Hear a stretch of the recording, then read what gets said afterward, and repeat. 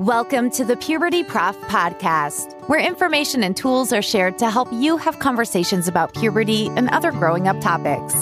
Here is your host, Lori Reichel, the Puberty Prof, a nationally recognized health educator, author of the award-winning book, Common Questions Children Ask About Puberty, and creator of the Talk Puberty app.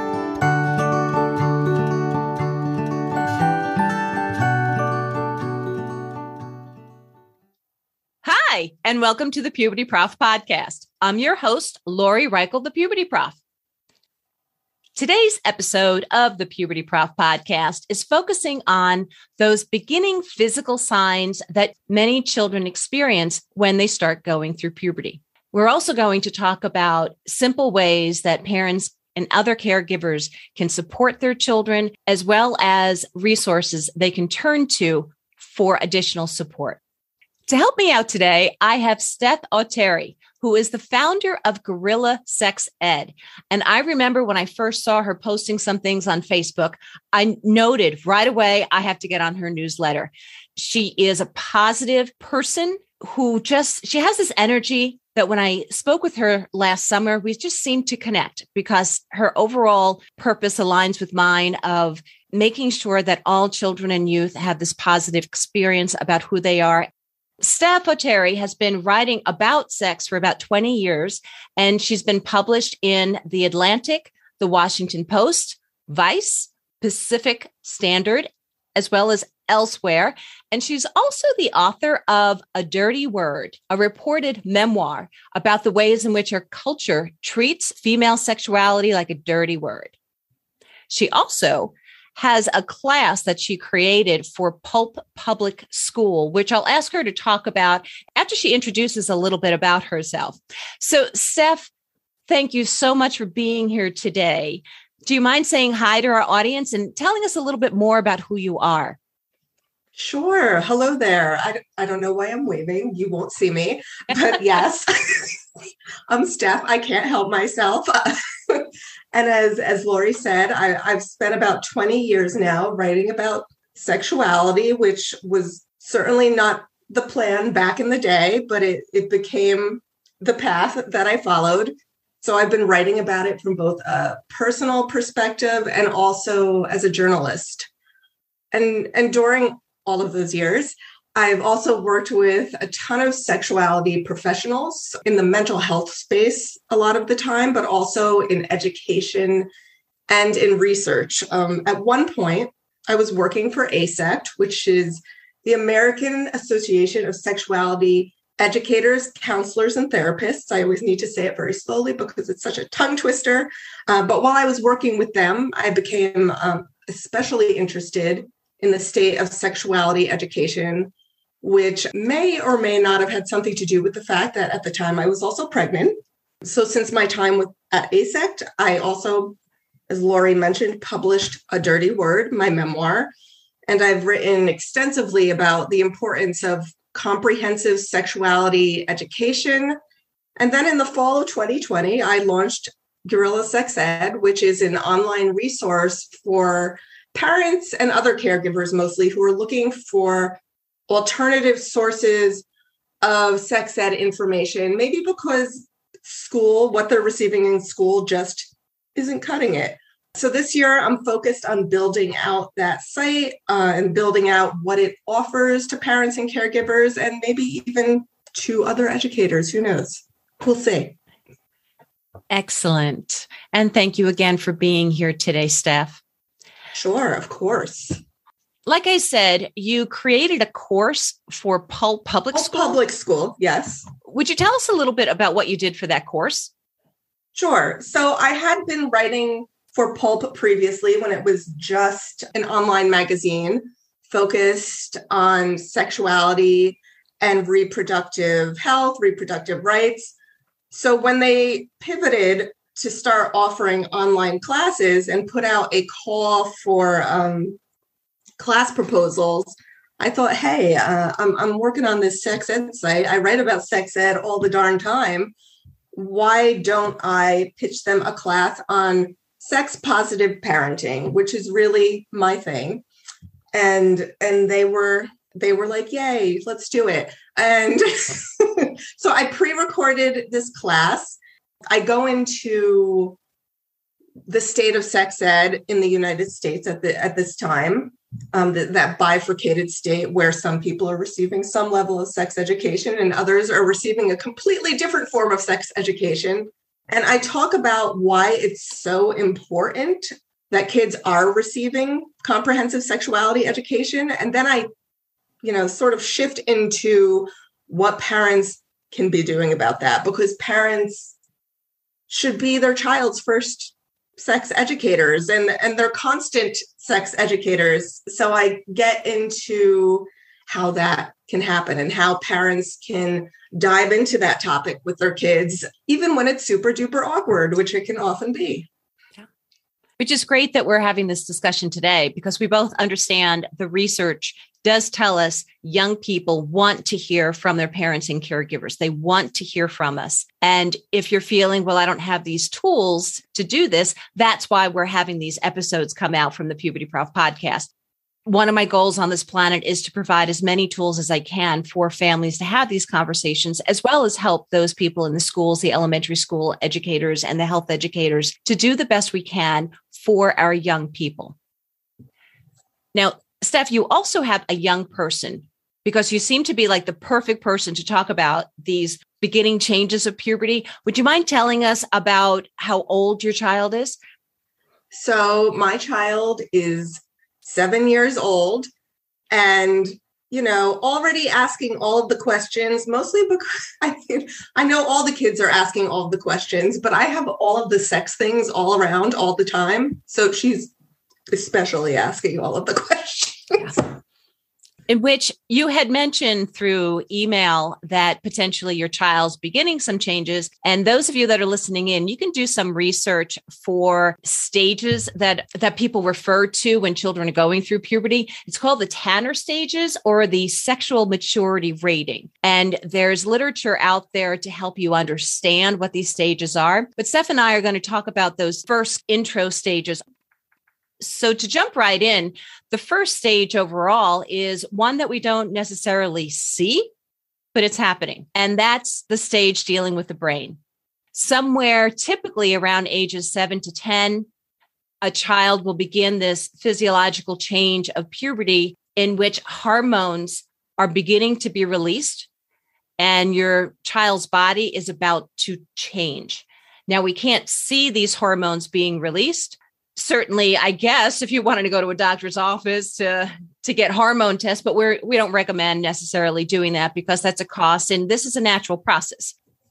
We've gone through puberty as adults. We're now adults, so we've gone through puberty. And there's a lot of different hormones that are released, including, and I'm not perfect at saying these hormones. So Steph, if you want to jump in to help out, there is the gonadotropin releasing hormone, and then the luteinizing hormone and the follicle stimulating hormone. And then other hormones get involved, and that includes the estrogen, progesterone, and the testosterone. And those are the main ones responsible for helping your child grow from their current body size into the adult body size, in which, Steph, correct me if I'm wrong, we totally recommend that even if you don't see the physical changes of your child, again, their brain is already working, sending out hormones, but anywhere beginning from 7 on up. So start talking with your child about what their body will start experiencing soon. Right. I feel like that's what blindsides parents the most. And it certainly blindsided me when I learned a little bit later in life how early puberty can start, because I started menstruating at the age of 13. So when I heard that kids can start entering into puberty so young, I was like, whoa, that's crazy. My daughter's just about there, isn't she? In my writing about sexuality, I've learned that a lot of the pushback against sex education is because parents just want their kids to remain kids for as long as possible, whatever that means for them. So the idea that kids can enter puberty as early as 8 or 9 can come as a huge shock, because puberty is seen as this transition into adulthood. And, technically It is. During puberty, our bodies begin to change in such a way that we become capable of creating new life. And, 7, 8 years old seems a little bit early to start thinking about that. But yeah, the hormones, which are the chemicals that our bodies produce, they're the impetus for puberty. They're the reason for many of the changes that occur in our bodies during that time. So, just to keep it simple, during puberty, the brain creates those hormones that let, say, the testicles and the ovaries know that it's time to start producing sex hormones. And those sex hormones, they tell the testicles to produce the sperm, and they tell the ovaries to start pumping out those eggs.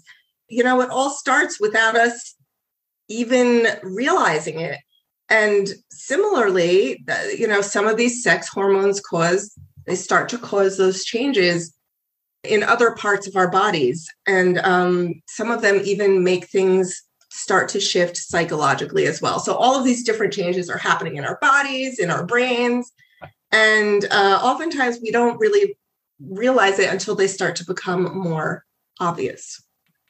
And you just made me think that when children are going to school, when our preteens are going to school, one way that we can approach this topic is to start talking about, we see that some students are getting taller than others, and that's part of this change that's going on with their bodies. So we can approach this topic in a very gentle way of noting things like height, noticing that voices might be changing with certain students, and asking, what are you noticing? And let's talk about how your body's going to start going through these changes too.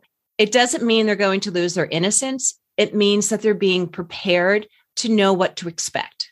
Because I know for me, the height thing wasn't something that was just a natural thing. I wasn't paying attention to it, but the whole body hair and then the menstrual cycle, the period thing, that was something that I was really confused about.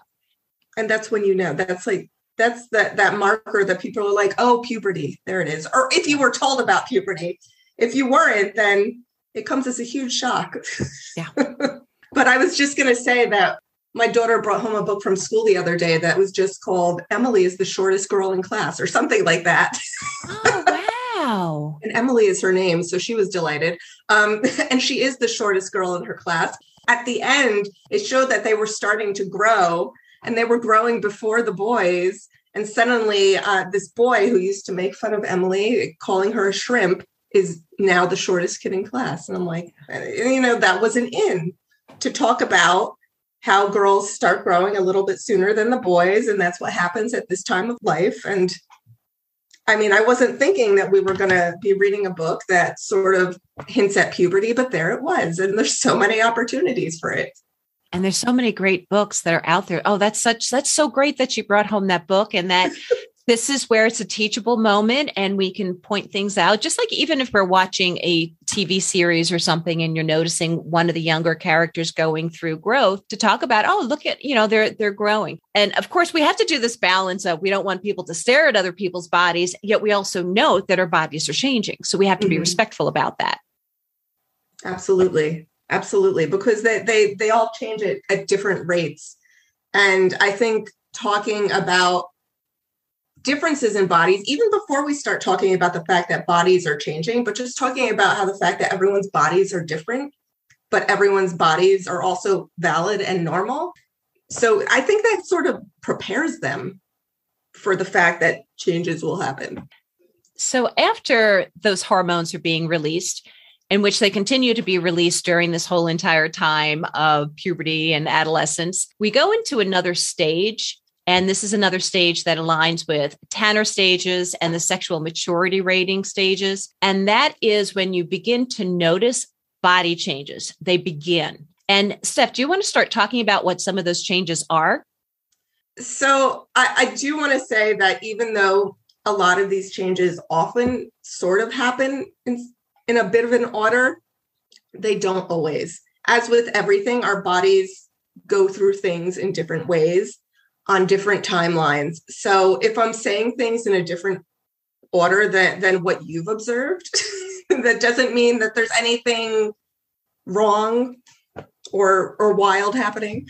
But a lot of the times for girls, Well, for girls and boys, you start to notice a filling out in the body. Girls start to notice this breast development. They start to notice the nipples becoming more pronounced, and then the breasts themselves filling out.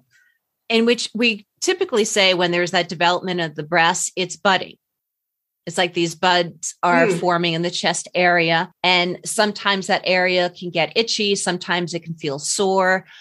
If that happens with your child, that they can communicate with you regarding that. And if need be, if they would feel more comfortable to see like the nurse at school or your medical professional, a family professional, to talk about, this is part of growing up. So that development, that filling out and the development of pubic hair, body hair, facial hair, your child might notice that their testicles start to become larger as their body starts to develop in these ways. They may notice that they're sweating a little bit more, that there's more body sweat. There starts to be a body odor that they might notice, often, especially in the armpits, in the genital area, sometimes in the feet. And they may be horrified or embarrassed by this. Maybe another thing that you'll need to help out with there. The skin becomes more oily. Your child will develop more curves, perhaps, or a broadening in the body. The development of muscles. Their voice may change. Their Adam's apple may develop a little bit more. Can we go back a little bit to that body hair in which pubic hair will begin to start to grow? And that would be at the base of the penis or on the outer lips of the vulva. So the vulva is that external parts for most girls, as well as the underarm hair can potentially start growing. And do you remember that happening, Steph, for yourself? I remember. Here's the thing. I vaguely remember that. What I remember even more is starting to grow leg hair and having, and I wasn't shaving at the time. It didn't occur to me because it's not a requirement for your health and well-being. But I remember being in gym class in our little gym shorts that we had to wear, and a frenemy of mine making a comment like, "Ew, you're not shaving your legs. Your legs are so hairy." And it was so humiliating. Yeah. It's incredible how even as children, they're sent messages about how you're supposed to do this hygiene for the body, but removing hair is a personal choice. And I'm so glad that in the year 2022, we are putting that on the table. You don't have to remove hair, because another thing you had mentioned when you talked about body hair beginning to grow, you also said facial hair, in which some girls can also have some facial hair. And we don't always think of that, but it happens. Right, no, it's true. No, absolutely it happens. And despite the fact that all of these changes are completely normal, kids who are all stewing in their own self-consciousness and nervousness around their changes are not often the nicest to each other when these changes occur. So as kids' bodies are changing, they're not really given the chance to embrace those changes. They immediately are put on the defensive oftentimes, because they are shamed by their peers for those changes that are occurring, especially if they're occurring at different rates. Right. So definitely one thing we can do is remind our children that everybody grows at their own rates. And if they are being teased or bullied, which is intentional, attempting to make somebody feel poorly. Teasing is those sarcastic comments we can make. Like I know for me growing up, the comment was, "Oh, Lori's feet are growing. Hey, I can go canoeing in her shoes. Her feet are so big." Okay, that's teasing with family members. Yet if it was meant to actually have me cry or have me like get angry, that goes into bullying. So we can remind children of where they can turn to that, and also remind our schools to remind children when they do these talks, this growing up talks, we need to have a healthy environment and support an environment of allowing people to be who they are. Puberty, you can't control your body changes. So let's teach these young people early on to love their own bodies and to be appreciative of other people's bodies. You know, it's funny, Steph. I think when people see the National Sexuality Education Standards, particularly the strand from grades 3 to 5, there's a statement in there about body image. And when I've shown it to parents in the research I did for my dissertation, they're like, oh, I totally forgot about body image. That my child might be looking at their bodies and comparing. And then us as adults, we're also sending them a message about body image. And I believe you're a huge supporter of let's not make negative comments about our bodies in front of our children. And it is so darn difficult because systemically we've internalized so much body hate. We live in a culture, a capitalist culture that benefits from us feeling self-conscious about the way we look. And that's almost impossible to avoid. So even if you are mindful about the fact that you want to impart, positive body image to your kid, it could sometimes, you forget sometimes to, not make those comments about your own body when you look in the mirror, which sends such a message to your kids. Because no matter how much you spout, oh, love your body, be comfortable in your body. All bodies are good bodies. If you're not sort of walking that talk, they're going to get these mixed messages from you. And it's so important to at least try to be intentional about sending them positive messages about bodies and making it clear to them that no matter what's going on in their body, it's normal, it's healthy. Well, it's hopefully healthy, but things are exactly as they should be. And during puberty, sometimes children will feel like their bodies are too big and they're heavier. And if you can recall, going back to your own childhood, that's a common feeling as your body's going through changes, and that it's okay. And they can figure out ways how to express it. And I have to say, moving their bodies, whether it be through dance or some kind of sporting or hiking, whatever it is, and art, I think those are great ways to express how we feel about our bodies and to cope with our body changes. Mm-hmm. I don't know if you had a particular way how you coped with your body changing. Here's the thing. It's so funny because you mentioned the big feet, and I remember my feet grew quite large quite quickly. There was the fact that I was shamed for my leg hair. At some point later in middle school, I started developing the acne, and that was a big thing for me. So, it was a lot, and it was just a matter of, knowing this is something that I have to go through, but having the parental support was key for me. And you can, as I said before, you can tell your children bodies are beautiful. And that only goes so far when they're in the thick of it in school. So there are practical things that parents can do for their kids who are concerned about certain changes, like the fact that kids will sweat more and emit more body odor. Make it important to them that they shower every day with soap and warm water, and they begin to use deodorant. I tease my child right now, who, as I said, is still just 7 and always wants to skip her shower.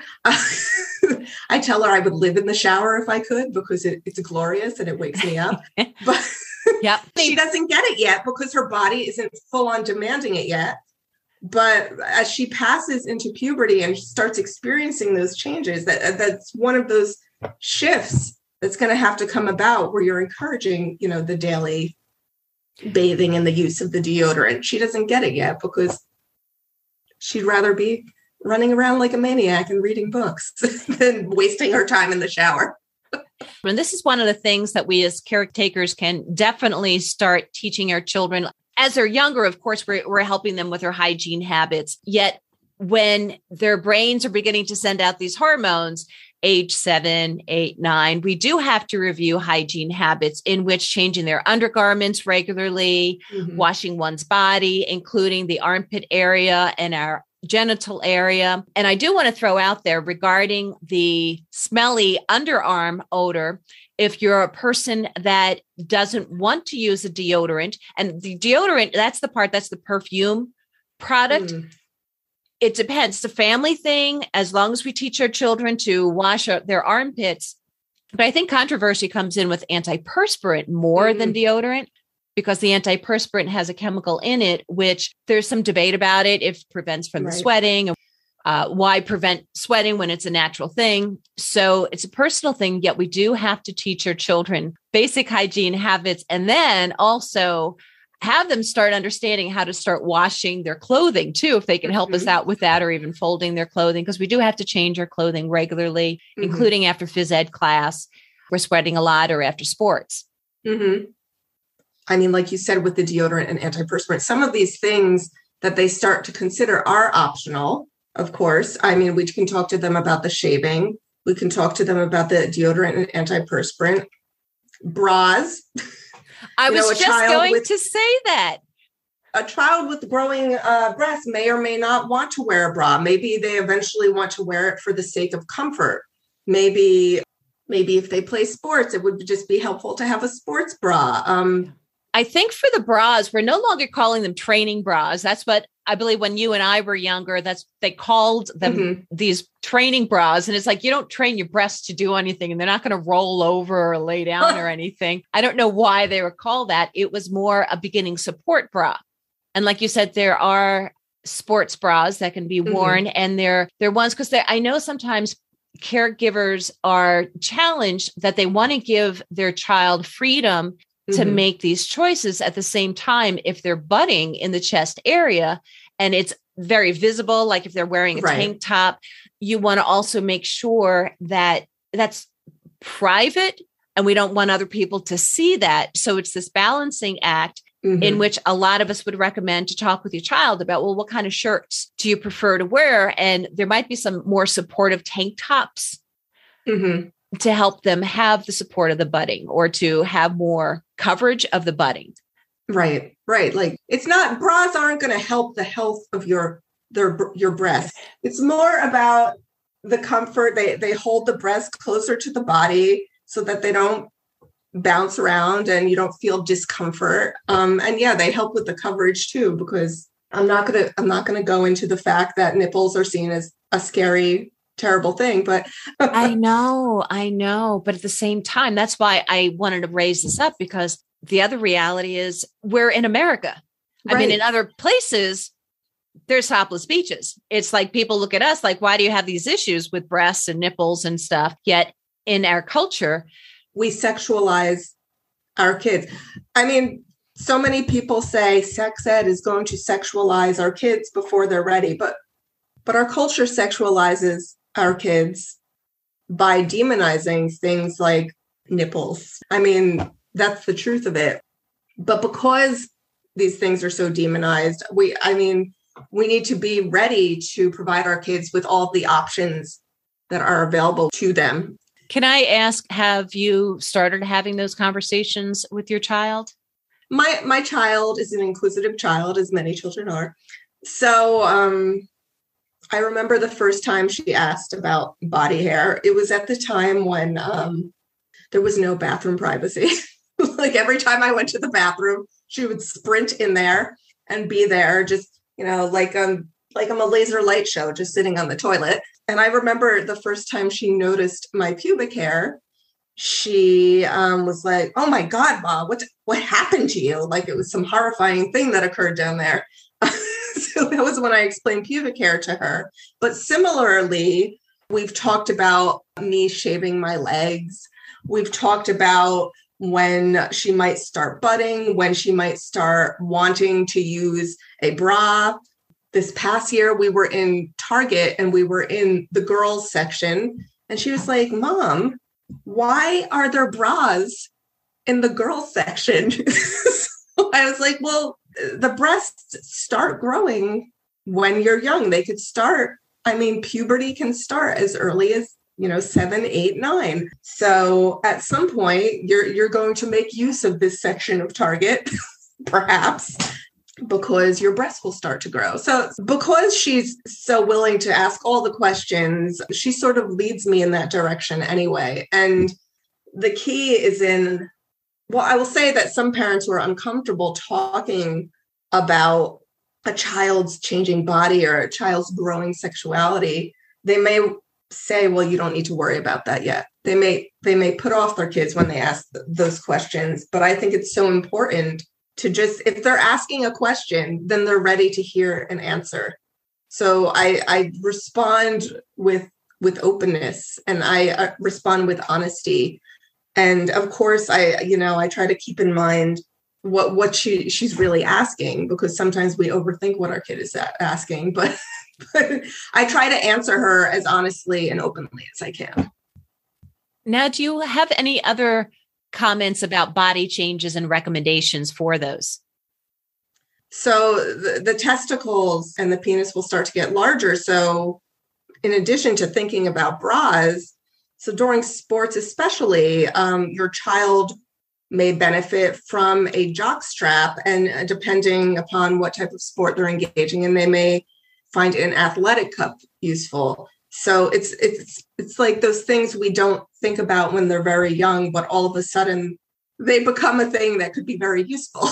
Yeah. And they may not know about those tools because they never had to before. So just being mindful that these are things that our kids might eventually need or benefit from. I know there's also compression shorts that have gotten more popular for people with a penis and a scrotum that they can wear. So it creates more comfort for movement, for sporting activities or other activities in their life. Similar to the sports bra, it just brings things closer to the body, hugs it in, so it's not quite so vulnerable. And then, with acne was a huge thing for me, and I got a lot of teasing when I was young. You can help out your kid by buying them facial cleansers or special creams, or in some cases medication. In my case, because I had severe acne, my parents took me to see a dermatologist, and that was a thing because I was feeling so distraught. It was a thing that was upending my life. The fact that my parents were doing this stuff for me was so key for me. We haven't mentioned sleep. That's another thing we should mention. Our kids are going to need 9 to 10 hours of sleep at this point. Healthy eating.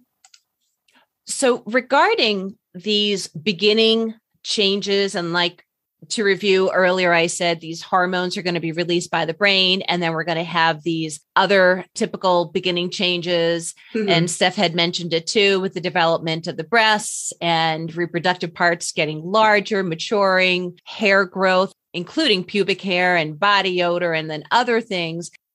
What do you recommend parents and other caregivers can do or go to if they want to have more information on this or support for how to talk with children? Oh, I know so many fantastic educators who provide resources for parents. There's you, Lori. Oh, that's so there's sweet. You.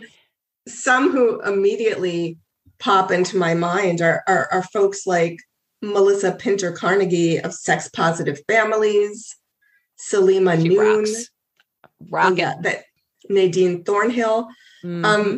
Amaze.org offers so many great animated videos that you can watch with your kids, or you can have them watch without you if they would prefer that, if they would be more comfortable with that.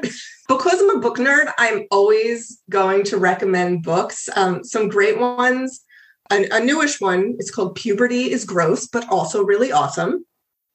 Because I have a child with a vulva, a vagina, ovaries, all that fun stuff.